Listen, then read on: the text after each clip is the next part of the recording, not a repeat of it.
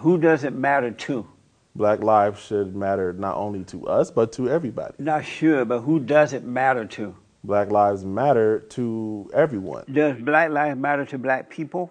Absolutely. Why are they killing each other? When times get tough, you need to get proud. No need to look backward, put your feet on the ground. Stand up, stand up.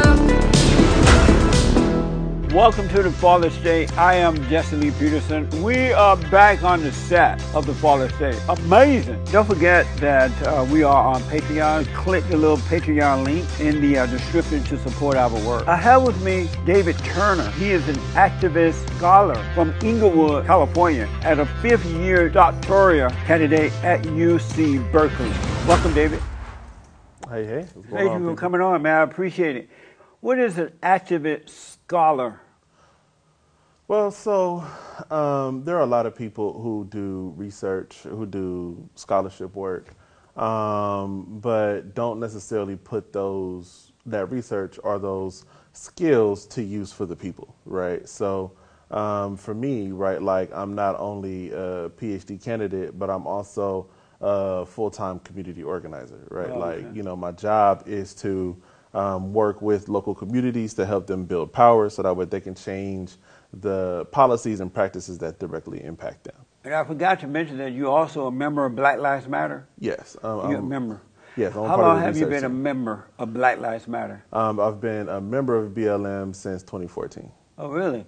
What made you decide to become a member? Well, I think the issue, right, is it's important for people to stand up and fight for their own lives, right? To work to protect, right, like, what is most sacred to them, which is their right to exist. Right. So for me, right, that was certainly important. I think also being directly impacted by law enforcement and law enforcement mistreatment definitely also encouraged me to be a part. Oh, okay. And you have a 5-year doctoral candidate at UC Berkeley. What is a doctoral candidate? What does that mean? So on the process to get a PhD, there are different steps in the way. The first step is you have to do your coursework, right? So you take classes, you read a book per class per week, depending on what the topic is.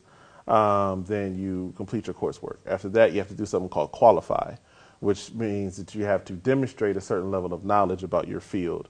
After you get past that stage, then you have to propose a new idea, a dissertation topic.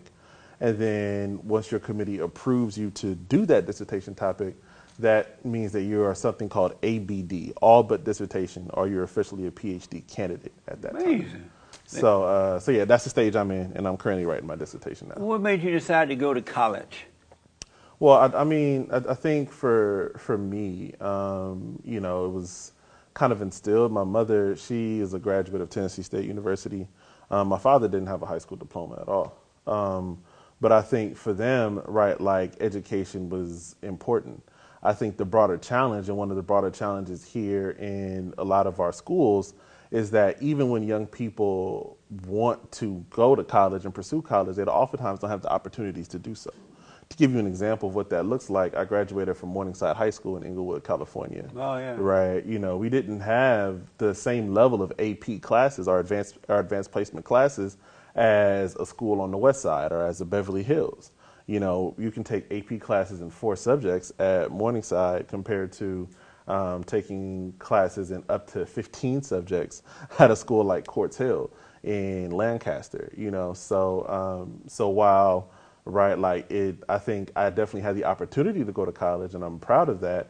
Right, I think oftentimes one of the broader issues, and one of the issues that we address, I think more specifically in the community organizing space, is that there isn't opportunity, Oh, I see. right, to get there. So my job is to help create that opportunity. You were born and raised in Inglewood, California? In Inglewood and other parts of Southern California, Right. and I lived in Tennessee and Texas for a little bit. Yeah. What was your neighborhood like in Inglewood while growing up? Well, I grew up in a place called the Bottoms. It's 104th and 10th Ave, right? Uh-huh. It is, it was definitely, a neighborhood where there was gang activity. low income, had a high population of immigrants, Black and Latino immigrants, right? So we had high populations of Haitians, Belizeans, folks from Honduras, as well as folks from El Salvador, Mexico. What a mess. Yeah, and I mean, I wouldn't call it a mess, and as well as, right, like, just regular Black folks, right? So it was, so I think growing up in a neighborhood like that, right, like oftentimes when people think about like, growing up in neighborhoods with gang activities, they're thinking like people are dodging bullets every day and, that there's violence. Yeah, there was violence, but I think there also too, right, was a very real sense of community. We had folks who were on our block who would call themselves gang members who would help my mom with groceries, or who, would make sure that me and my friends got to school safe, right? Like, Were you ever part of a gang? No, not personally. Did they try to force you to become a part? No, again, right? Like they were the ones who actively told us not to do it, I've seen and to stay in school and keep playing basketball, because gangs and hooping isn't our gangs, and violence isn't the way, right? So again, I think there's a popular narrative that, like, in urban Black communities where there is gang violence, that that it's all the way bad, and that's not necessarily the case. You mentioned that white schools are better, more qualified, or better equipped than the Black schools. Why don't the Black teachers and Black principals and school board, why don't they care enough about the Blacks to make sure that their schools are brought up in the same manner that the white schools are? Why don't they care enough about the Blacks to do that? Well, I think this is the issue, right? Because at my school, I had some phenomenal educators, some phenomenal administrators who supported us. I mean, some of them were problematic, others were really good. So I think with that, the real issue isn't necessarily, right, like, why don't they care enough? Because I think they do.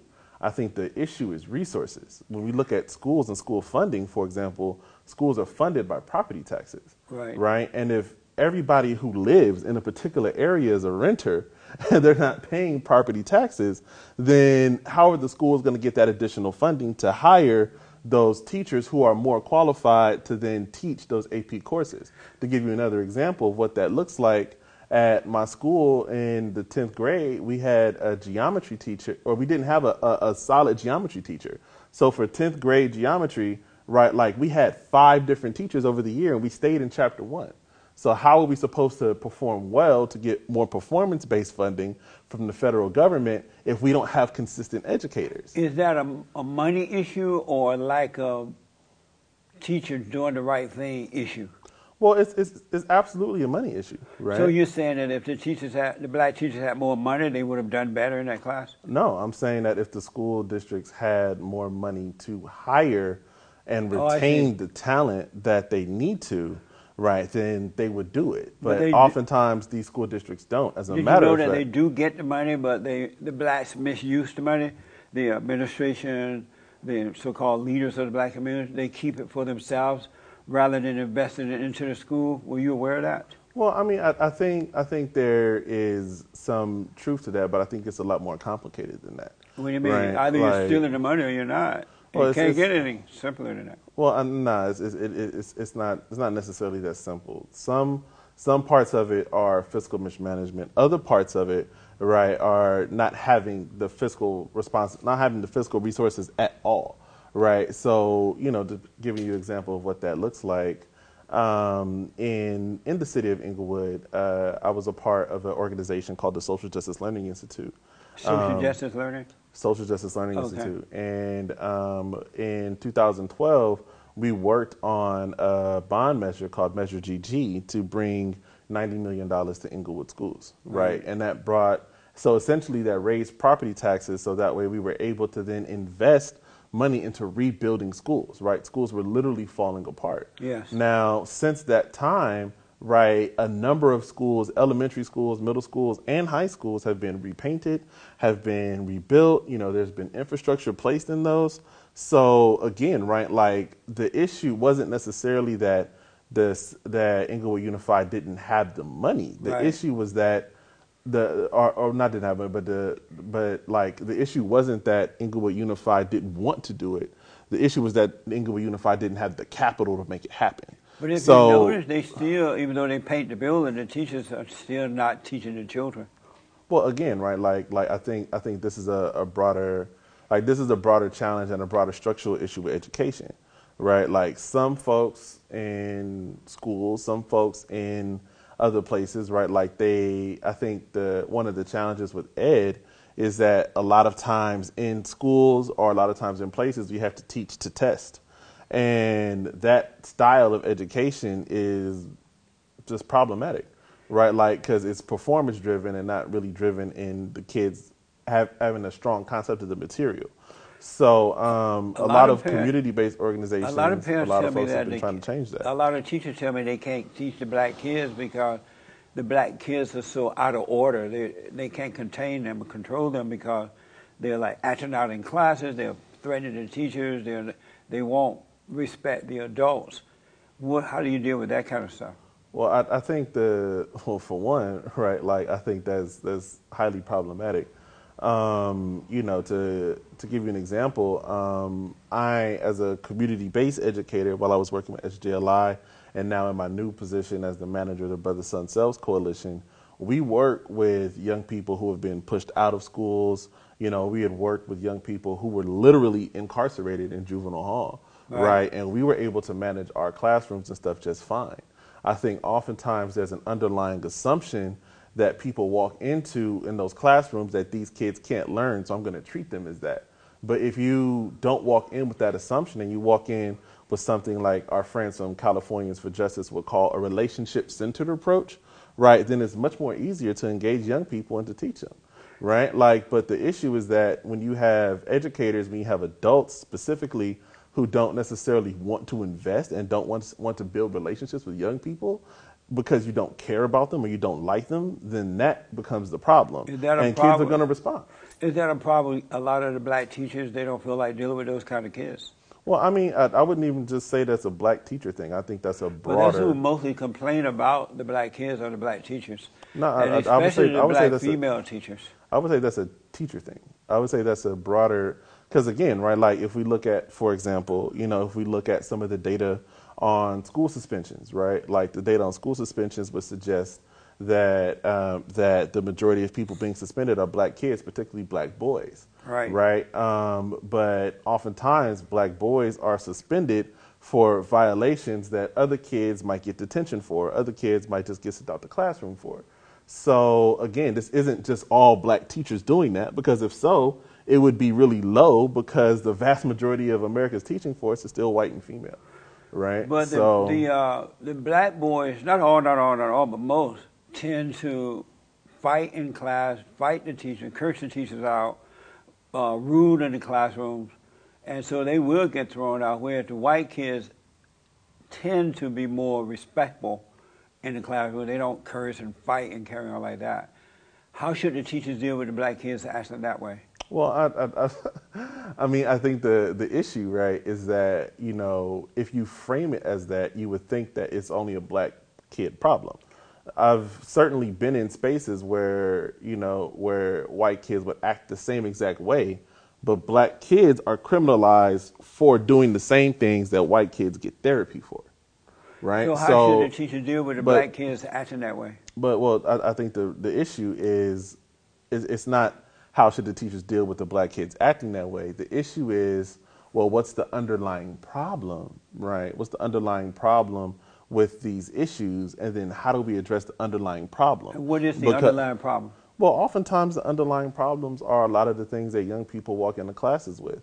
Young people walk into classes, you know, addressing trauma at home, addressing things that happen outside of the class, addressing things that may be going on with their peers. And again, right, like at a school like, let's say, for example, a Phillips Exeter Academy, which is, you know, a private boarding school on the East Coast, like 60% of their alum go to Ivy League colleges, right? Like those kids have more drugs, those kids have more things than any of the kids in our neighborhoods do, But the issue is that when they're going through stuff, they are giving resources and tools to succeed, as opposed to being over-criminalized and penalized for it. So that school you mentioned, is it a white school? Well, it's a private elite school. Is it white? I mean, they have a white population, but Is it majority white? I've not heard of it. That's what I'm asking. Is it majority white or something? I mean, well, the majority of a lot of these boarding schools, not only are they majority white, but they're also majority wealthy, right? So even if they are racially diverse, right, the average income bracket, right, like these are folks that the 1% where they would send their kids to. But the school you just mentioned, is that a predominantly white school back east? One of them, yeah. Okay. Were you raised by both parents? Yes. Father and mother in the home? Yes. And as a result, you didn't get in a lot of trouble and carry on like that? Well, I mean, I think we all get in trouble. I think, but as a result of having both parents in the home, you didn't get in as much trouble as those kids do that don't have both parents at home? Nah, I mean, I definitely did, because I was with the kids that didn't have both parents at home. I think we So you're saying, yes, you did as much damage as they did? Well, I think the issue isn't that I did as much damage as they did. I think, again, teenagers, regardless of, whether they have two parents in the home, whether they have, just a working mom, or both parents are working, or no parents are working, right? Like, teenagers do stuff because they're teenagers. So did you cause as much problem having two parents at home as those kids did who did not have two parents at home? Well, again, I think that's not the case, right? Because some of that stuff is conflicting, right? So my mother passed while I was in high school, right? And then we shifted over to a single parent household with my dad leading that, right? So that same narrative doesn't necessarily fit neatly. I have a lot of friends who, went through all kind of different things, but it wasn't because that their parents were not at home. What I'm trying to find out is, did you get in as much trouble as a result of having two parents at home as opposed to those kids who did not have two parents? Well, again, right, how did you get in that much trouble? How are you defining trouble? Fights and break-ins and acting out of orderly. And the schools and things. Did you do all that as a result of having parents in the home? Well, I don't think that was a result of having parents in the home. So your two parents didn't play a role in your life at all as opposed to how you conducted yourself when you were out? Well, I think the challenge to what you're asking or how you're framing it is that parents and parents alone are the thing that's going to stop that. Well, I haven't gotten to that yet. I'm just asking, having the two parents in the home, did that impact you differently than it did with the kids who did not have two parents in the home as far as how to carry yourself and act when you're out in public? Did that impact you? Well, I think it would be a lie to say that it didn't. I think the issue isn't that. But did it impact you in a good way? I mean, of course it did, right? And so if those other kids had two parents at home, is there a possibility that they would be impacted by having, in a good way, by having two parents in the home as well?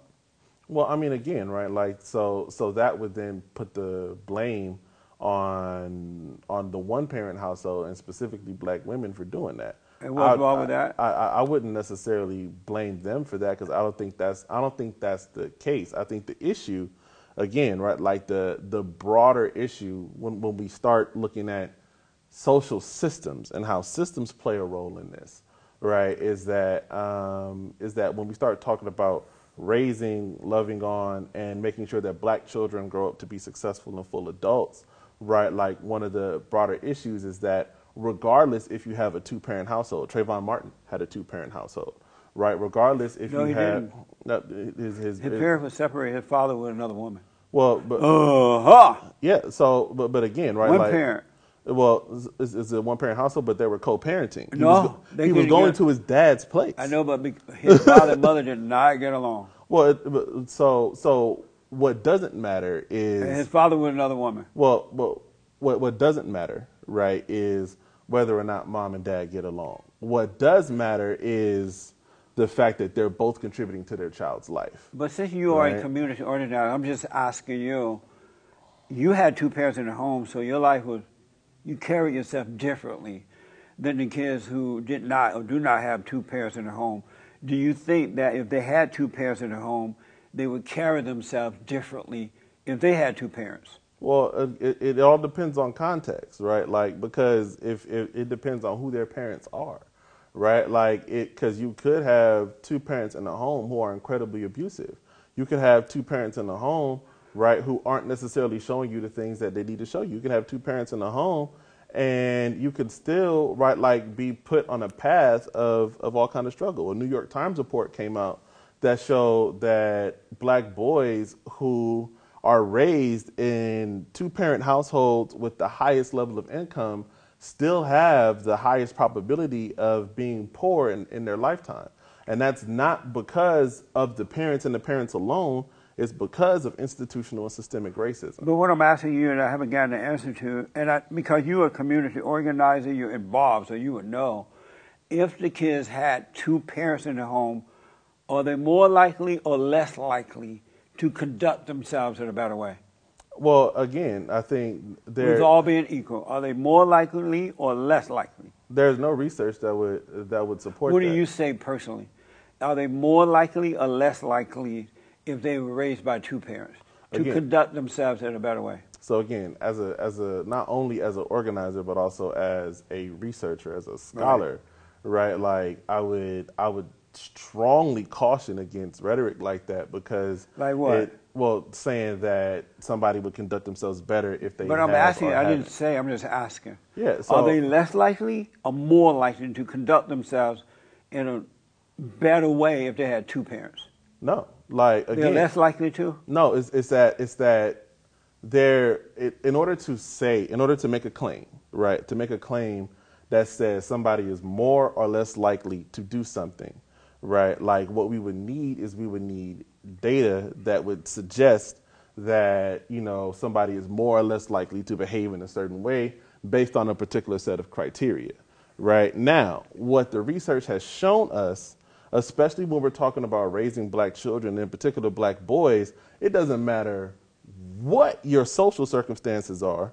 Right, it doesn't matter how you behave or how you act. Or even if we think about somebody like Elijah McClain, who was killed by police, last year, you had this really soft boy who was playing violin for kittens, right? It doesn't necessarily matter who you are or in what sort of aspect you have, you are still subjected to racial inequality. Amazing.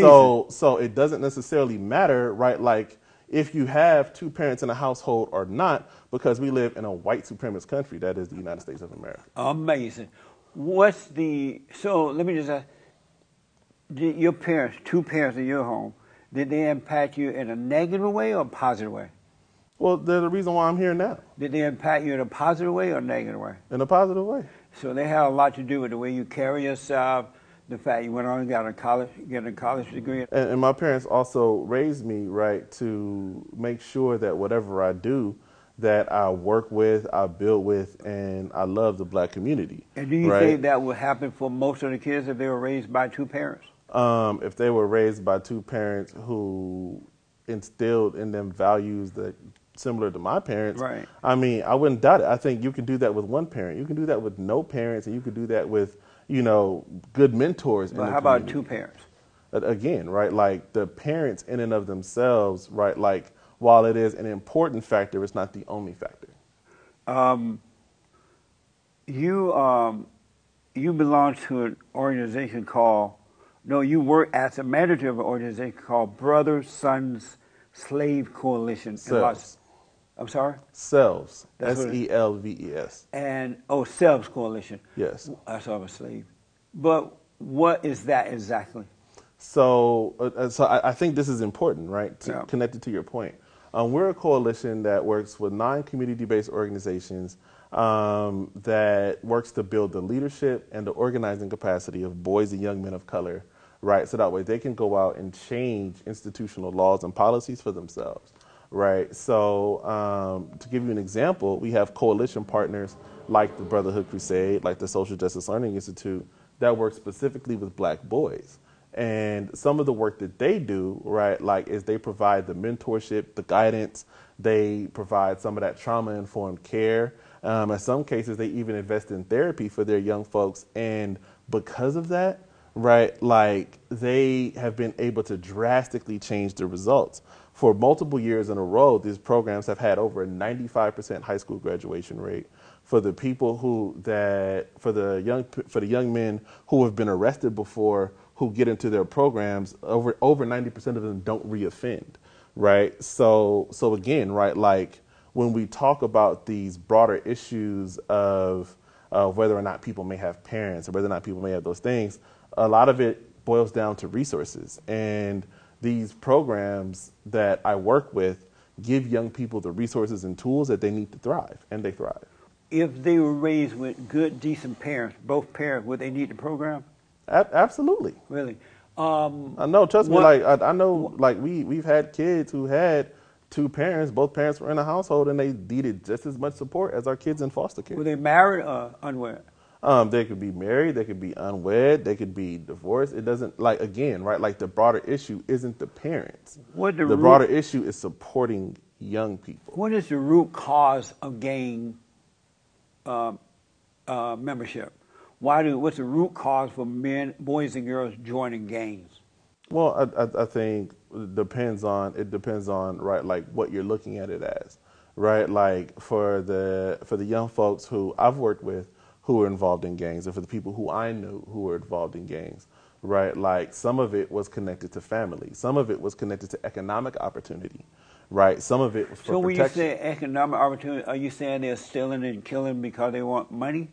Well, I mean, when you have no other options, yeah, like that's. We have no other option. You would steal and kill to get it. Well, I think I wouldn't, because I have options. Right. Right. But like if you didn't, you would steal and kill for it. Well, I think again, right? Like I don't think it's that simple, right? Because when we're talking about broader issues, even when we talk about crime, right? Like when we talk about crime and these broader issues, a lot of them are crimes of poverty, right? Like to give you an example, in the state of California, we passed a proposition called Prop 47. Prop 47 turned nonviolent drug offenses into from felonies to misdemeanors, which then allowed the people who were locked up behind drug offenses, mainly for marijuana, right, to now go get jobs. And some cities have invested in permits. Now one of the issues with this is that at one point in time, it was illegal, right, to sell weed. But now, right, in 2020, right, over 80% of the companies that are running dispensaries are now white owned. So here are white men posed to do the very same thing black men were trying to do, but black men were incarcerated for it at a disproportionately high rate, right? So again, like, so when we talk about this idea of crime, right, like, yeah, people are doing it because they're trying to make money, the same way that these white folks are trying to do. Which is most important, to change the character of the person or to change the law? It's to change the law. But not the character? I mean, I think systems impact behaviors. So when the systems change, right, then therefore the behaviors will then change, right? So to give you an example of what that looks like, right? Like on that campaign that I was telling you about back in 2012, the Measure GG campaign, right, we did that with all black male youth. Some of them who had 3rd and 4th grade reading levels when we started working with them. Their reading levels increased. Their abilities to speak publicly increase, right? Their abilities to read and write increase, right? Like we taught young folks how to do college level research that I learned as a PhD candidate. We taught 15, 16, and 17-year-old black boys in Inglewood, California how to do that, right? And that was because, and again, that was because we invested in them and we created a system that then changed their behavior. Would men and women, boys and girls of character, would they rob, steal, and kill? If they needed to. Would they do it if they're of character? Well, so to give you an example of what this looks like, right? In New Orleans, when Hurricane Katrina happened, right? There were two pictures that, the internet wasn't as popular, but there was a lot of media frenzy around it. Yeah. There were two pictures. One picture of a white couple who was going in the stores and looking for things, and the media said that they were scavenging and that they were trying to survive. Right. When a group of black folks did it, they said they were looters, right? Both people are doing exactly what they need to do, but they're framing it differently, right? So again, like when we talk about of character, people do what they need to do in order to survive. And I think the broader challenge to the phrase or to the framing of it is that if we are really going to be of character, we're going to talk about character, right? Like we need to be talking about the character of the people who allow, right, like poverty, who allow these things to happen while certain people benefit and the rest of us, including regular white folks, don't benefit. So would men and women, boys and girls of character, would they rob, steal, and kill? I think the real question is, would a country that was of character, right, allow an entire American city to go without clean water for 5 years? Would a country that was of character, right, like, you know, allow over 1,100 of their citizens every single year to be killed by law enforcement? Would a country that was of character, right, like allow, you know, their education system to not be one of the top 5 in the world, right, to not invest in it that way and still brag about being the best country? So I think when we're talking about this idea of character, right, like I think people's character is a reflection of the systems that they're a part of the systems that they're in. So Not think about that. not a reflection of their parents, but of the system. It's a reflection of the systems, yes. But not of the parents. Yeah. So would men, women, boys, and girls of character, would they rob, steal, and kill? Again, like I said, if they needed to. You saying yes, they would? If like so for example, Are you saying yes, they would? what I'm saying, right? Like what I'm saying is, I think the broader framing of the question then implies that there are certain people who are not of character, right? Like who are doing these things because there's something inherently wrong with them, not the conditions that they're in. I'm saying that if you change the conditions, people change. But you haven't answered my, because I don't know. You're the expert, so I don't know. I'm asking, would men, women, boys, and girls of character, would they rob, steal, and kill? Well, I think, so to give you an example, right? Can you just like, give me a yes or no? it's Because not, of time?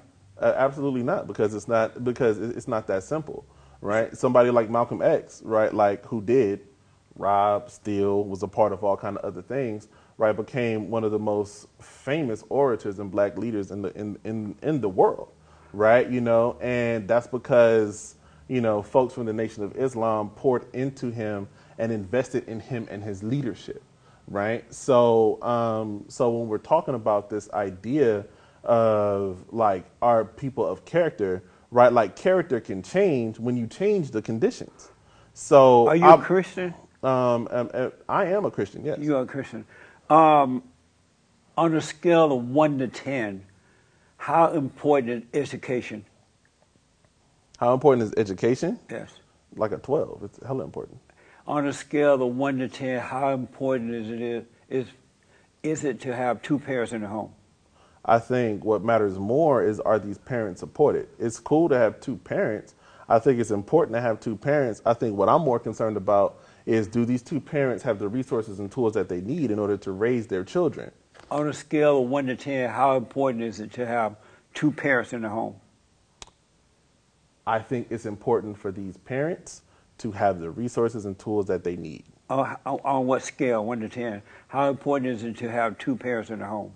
I think, again, right, like I think it's a 10 for the parents having the resources that they need.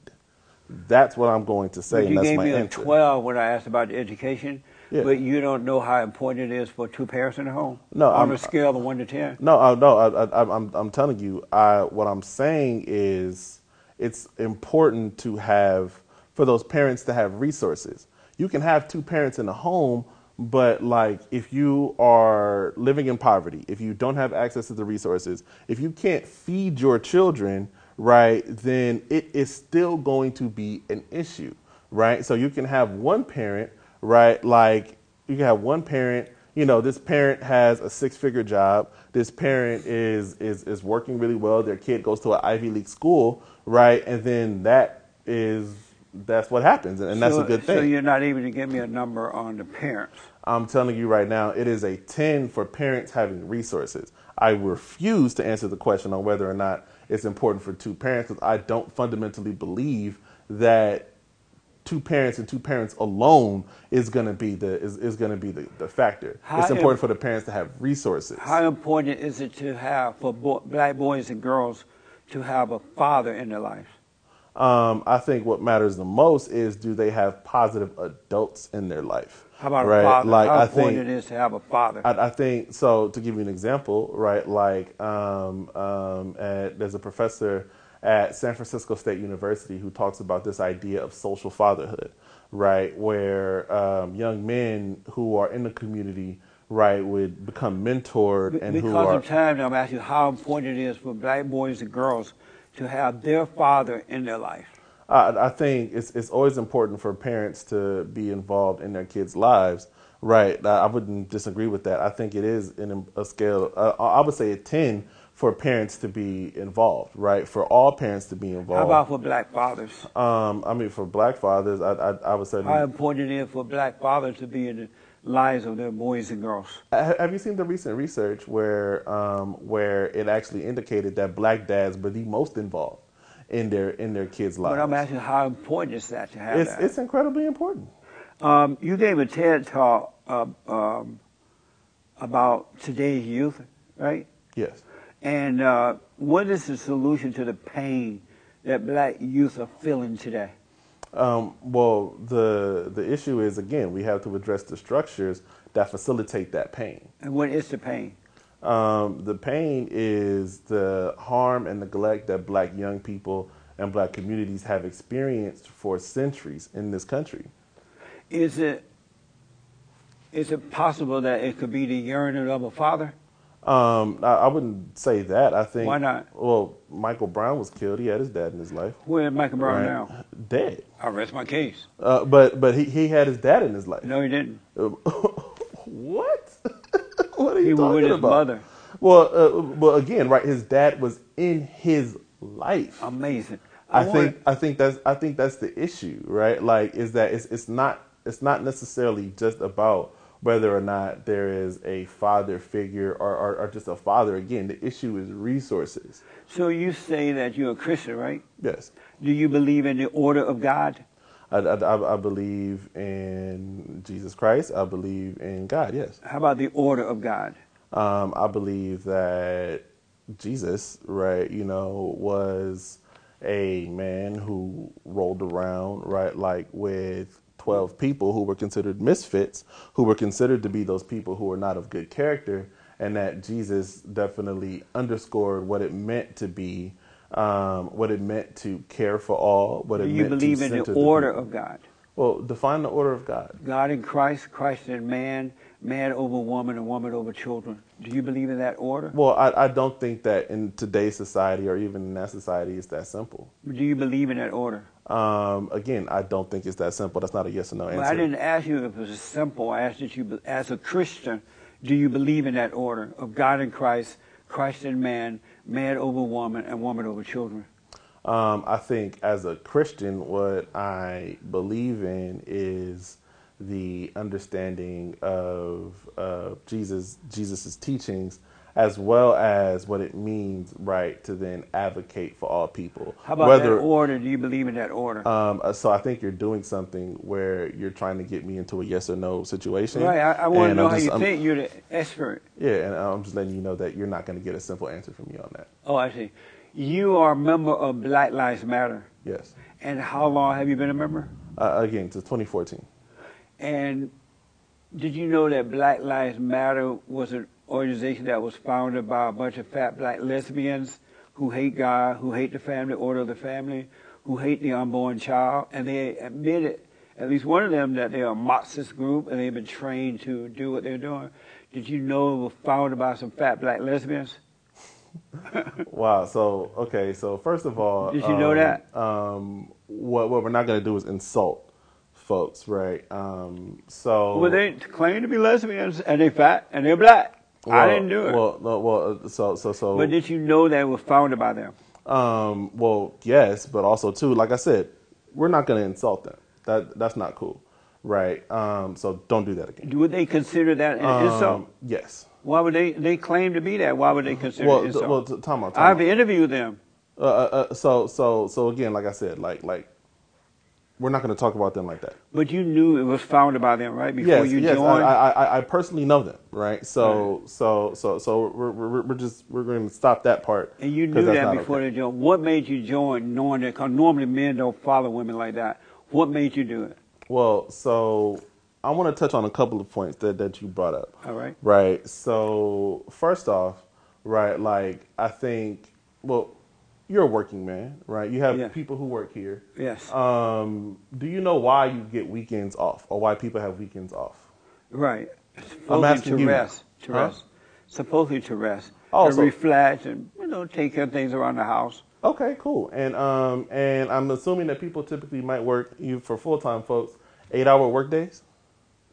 Some of them, the lazy ones don't, but yeah, right. So that right.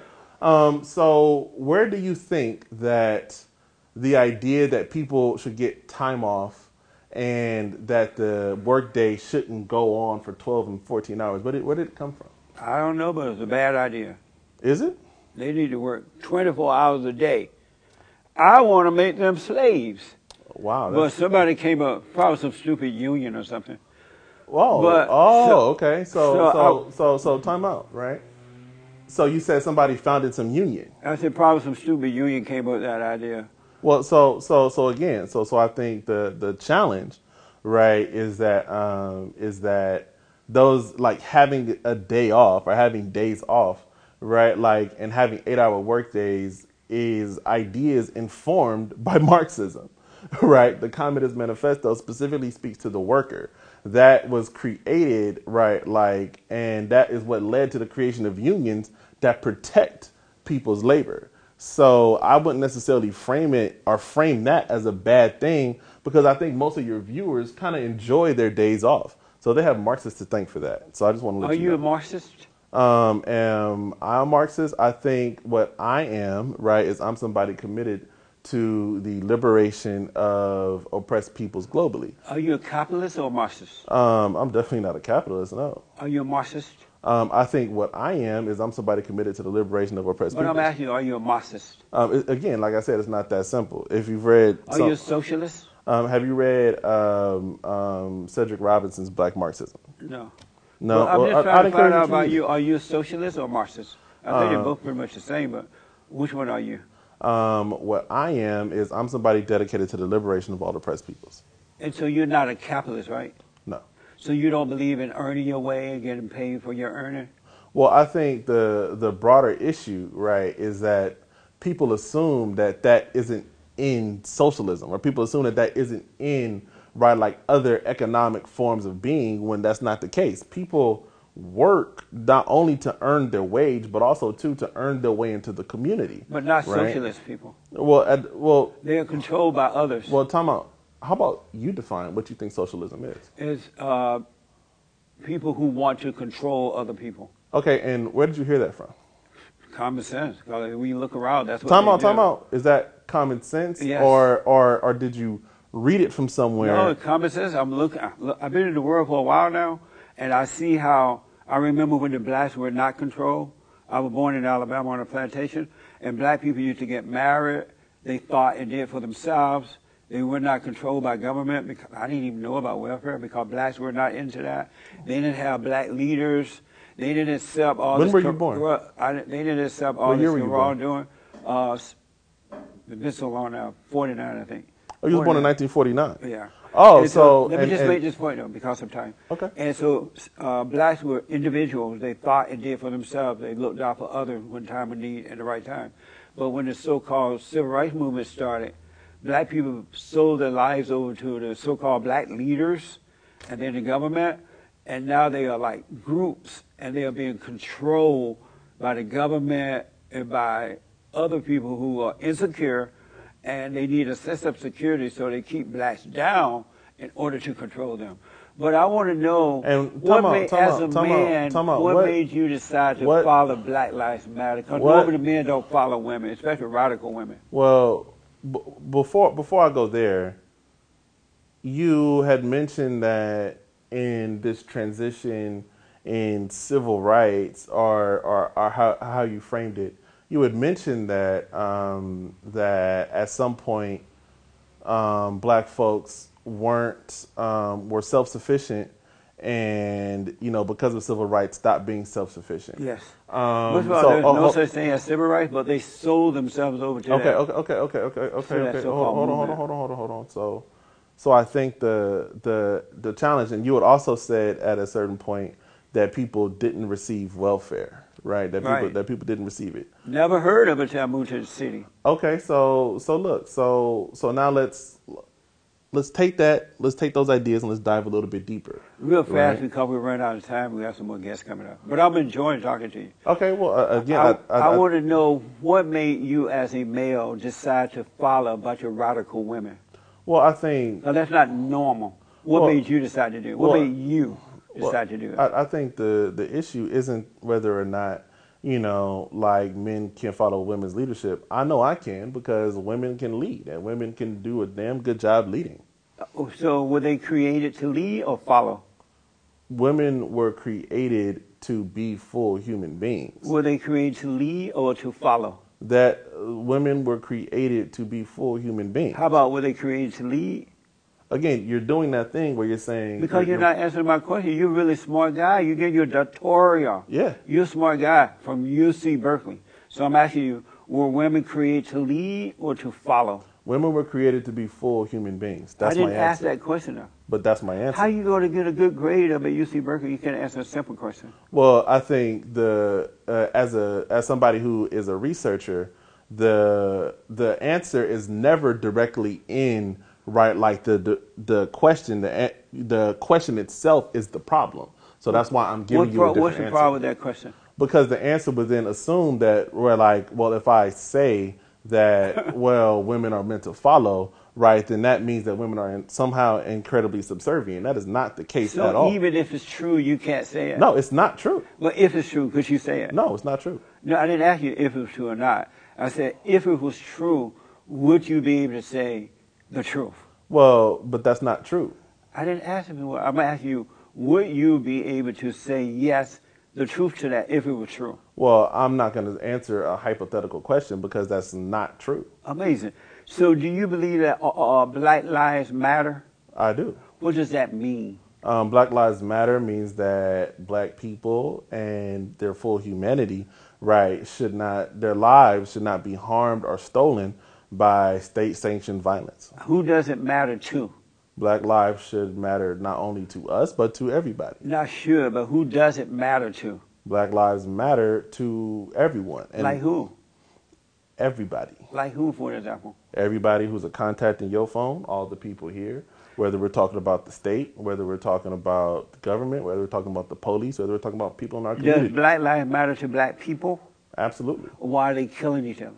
So to get to that point, I think, right, like when you talk about issues, especially of intra-communal violence, right, people kill who they're next to. Like people don't just go out and kill somebody because I'm killing you because you're black, right? Like when people commit harm, when people commit violent acts, it's oftentimes in retaliation to something or it was for a specific reason. Right. And then when that happens, those people are then, put through the criminal justice system and prosecuted for it. So right. Black lives I'm not done talking. I'm not done. All right. I'm not done talking. Right. There are community organizations that have been fighting back against that type of violence for a very long time. Let's say, for example, here in Los Angeles, we have an organization like Second Call that was working against, that's been working, right, to make sure that gangs don't have beef with each other. They work on ceasefires between neighborhoods that have been, working or that have been, right, like at war for years, right? So there are organizations that are doing the work to stop the intra-communal violence. So Black lives have always mattered to black people. Organizations like the Brotherhood Crusade, organizations. But because of time, do Black lives matter to those black people who are killing other little black children? Yes, like Black lives. Yes, it matters. Yes, Black lives matter to black people. Well, why are they killing those children then? Again, right? Like what you're missing in this broader thing is that, again, intracommunal violence is a broader challenge, right? Like that we have worked on internally in our communities for years, right? Like people never ask those questions when white folks kill 85% of white people. That's not called white on white crime. Does Black Lives Matter enough to black people that they will encourage two parents in a home? I think Black Lives matter enough to black people to where it doesn't matter what kind of parents we have in the home. But do they encourage? Do Black Lives Matter enough for black people to encourage two parents in the home? I think Black Lives matter enough to black people to where we want to make sure that we build a better world for black children. Do white lives matter? I think, yeah, like nobody would ever say that they didn't. But do they? Yeah. Okay. Do Black Lives matter when it comes to the unborn child or unborn children? Because there's 70% of parents Planned abortion mills in the inner cities, and they're killing black babies like 90 going north in the womb. Do those Black Lives Matter to Black Lives Matter people and other blacks? Well, what about the mother? Because abortions are about the mother and the decision that that mother makes, right, about what's happening with her. But I'm asking you, do those Black Lives matter to black people? The black lives that matter to black people are the black lives that are currently existing. But not those in the womb. The black lives, well, so all right, look, you want to talk about what's going on in the womb, let's go there. Why is it that black mothers don't have access to maternal care? Why is it that black mothers, when their kids are born, right, they go to hospitals and they don't have access to the resources? Serena Williams, right, who is a famous tennis player, almost died giving birth to her child, and she is a rich athlete, right? So before I stop, right, like, again, yes, black kids in the womb matter to black folks, but the issue is that systems continuously treat us bad. Right. So regardless, whether we're talking about abortions or even if we're talking about going through to give birth, right, like kids are coming into this world in a racist environment. So before I answer that question about, yes, do black kids matter in the womb? Yes, they do matter. And yes, black kids do matter in the womb. But not to Black right? Lives Matter. They don't care about that. Well, they made it clear they don't care about abortion. Well, no. They're in favor of abortion. Talking about Black Lives Matter is in favor of black women having autonomy over their bodies. That is a very different framing than saying that Black Lives Matter doesn't care about that. Because what we do know is that people get abortions for very different reasons. People don't just get abortions because they want an abortion. I support women making the healthiest choice for themselves. How about abortion? If an abortion is that, then yes. Do you support same-sex marriage? Yes, people should be allowed to get married to whoever they want to. Amazing. That's mind-blowing. Isn't that like amazing? You got to admit that amazing, right?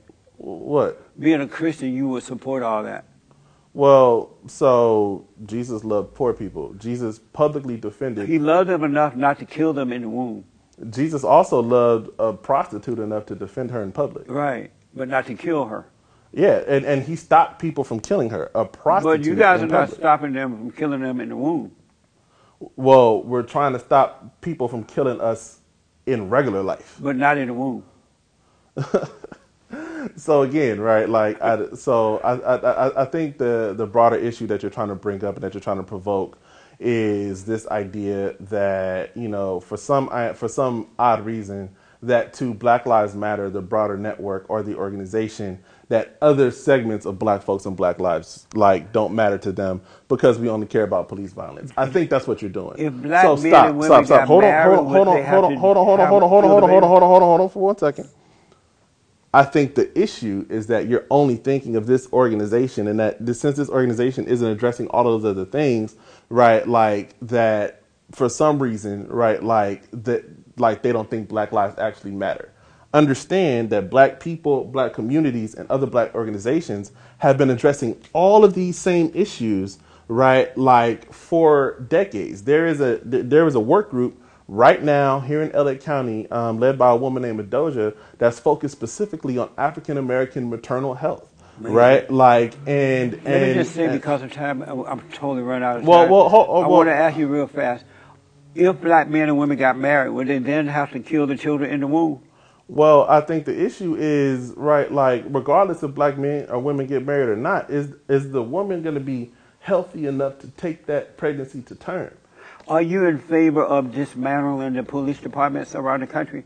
I'm in favor of broader public safety, and police are not the ones who help to keep communities safe. Are you in favor of dismantling the police departments? I'm in favor of reimagining public safety so that way we can take that I'm money black that and police slow, use. and I don't know what that means.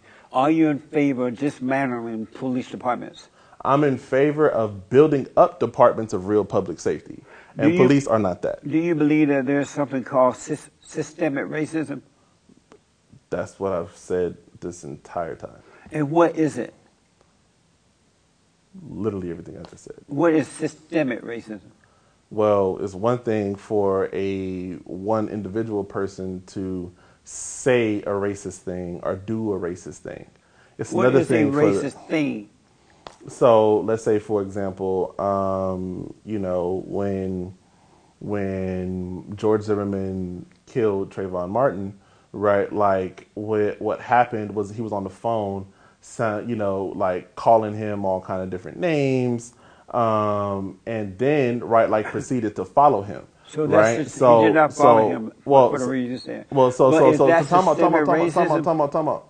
That was an individual act of racism. The systemic part, right, is that it took, over 30 days to arrest him, right? Then after taking that long to arrest him, then, right, like the case went to trial, and then he eventually got off because the legal system protected him. So that is the systemic part. The individual act was protected by the systemic part. Do you believe in innocent until proven guilty? I believe that our entire court and judicial system is problematic and that it needs to be changed. I'm going to ask you, do you personally believe in innocent until proven guilty? Yeah. Do you discriminate? But what do you mean by discriminate? Do you discriminate? Well, again, right, like define discriminate. You don't know what that means? You go to Berkeley? No, I know exactly what it means, but So I think you have a very different understanding of words than I do. No, I don't. That's what I'm asking you. Do you discriminate? No, I don't. You never discriminate? No. Amazing. So I got to put you on the hot seat, so we got to heat this thing up. I need you to answer these questions as quickly as possible, all right? Sure. The hot seat. Nicki Minaj or Cardi B? Nicki Minaj or Cardi B for what? Is climate change a lie? No. Do white Europeans deserve reparations from the North Africans who enslaved them? What? Do white Europeans deserve reparations from the North That what Africans? was my answer. Skip to the next question. Should illegal aliens get free health care? They're not illegal, and yes. I'm sorry? They're not illegal. No human being is illegal, and yes. Do you love white people? I love people. Do you love white people? I think there are white people who I love. Yes, I think that as somebody who's invested in the liberation of folks, I know that I have a love for people. I love white folks, Latinx folks, black folks, do you love etc. white people? Quickly as possible. Sure, yeah. Do you love the Great White Hope? What is the Great White Hope? The president, Donald Trump. No. The Great White Hope. Absolutely not. You don't love the Great White Hope? No. And you a Christian? Well, why would I love a man who has harmed everybody? We don't have time to get into that. Should black people vote for Joe Biden? Black people should vote. How about for Joe Biden? Black people should vote. Would you vote for Joe Biden? Black people should vote. Would I you- will vote. Would you vote for the Great White Hope? Absolutely not. Amazing. Do you believe that Jeffrey Epstein killed himself? That's not my business. Would you rather be poor in a socialist system or rich in a capitalist system? The issue is that with socialism, people aren't normally poor. So which would you rather be? Poor in a socialist system or rich in a capitalist system? I would rather be in a socialist system. Which historical figure do you admire the most? Huey P. Newton. Who? Huey P. Newton. Oh. Are you married? Yes. Are you the head of your wife? Excuse me? Are you the head of your wife? What do you mean, am I the head of my wife? Or are you the head of your wife? I don't know what that means. Did you have fun? What? Did you have fun? Fun with what? Right here. With this interview? Uh-huh. I mean, it was upsetting, and I think at some points, right, like insulting. But it was cool. Good dialogue. Amazing. Thanks for taking the hot seat, man. And thank you for coming. Is there anything you want to promote, put out there for the folks? I'm good. Thank you for coming, man. That was amazing. All right. You have children too? Not yet, no. Oh, okay. Thank you all for tuning in. I absolutely appreciate it. Don't forget to follow, like, tweet, ring the bell, check out the merch store. You like my shirt? Sorry. And all that good stuff. We are back. The Chinese virus is done with. Thank you all so much. And let me hear from you. Thank you again. All right. Next time on The Fallen State. So I got to talk about your movie, Cracker. Yeah, and you gotta say it right, it's cracker. Cracker. The white supremacist from present day gets thrust back to an alternate history where blacks rule. What if it was their daughter that they saw being killed? Their mother, sweet as pie, getting cracked in the head with a bat. There's a scene in the movie where a black slave master raped a white woman. Why did you put that scene there? Black man. Why did you put I'm that explaining scene to there? you. I am a storyteller. I'm trying to get a point across. You're not honest. I really don't George care about- Floyd was George Floyd. I'm getting excited. Yeah, I know. So how do you know what you're saying is true? Well, how do you know that? No, you're not asking a question. You can't ask a question with a question, man. Here we are in 2020. There's not one person on the planet that can say they have a badge that says, I'm a racism solver. I'm a racism solver.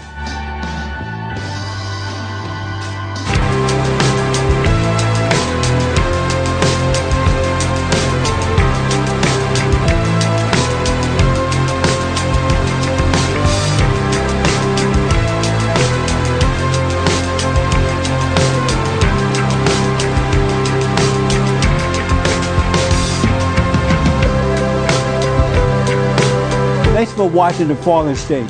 We need your continued support. Donate to my nonprofit here. Subscribe and like the videos here.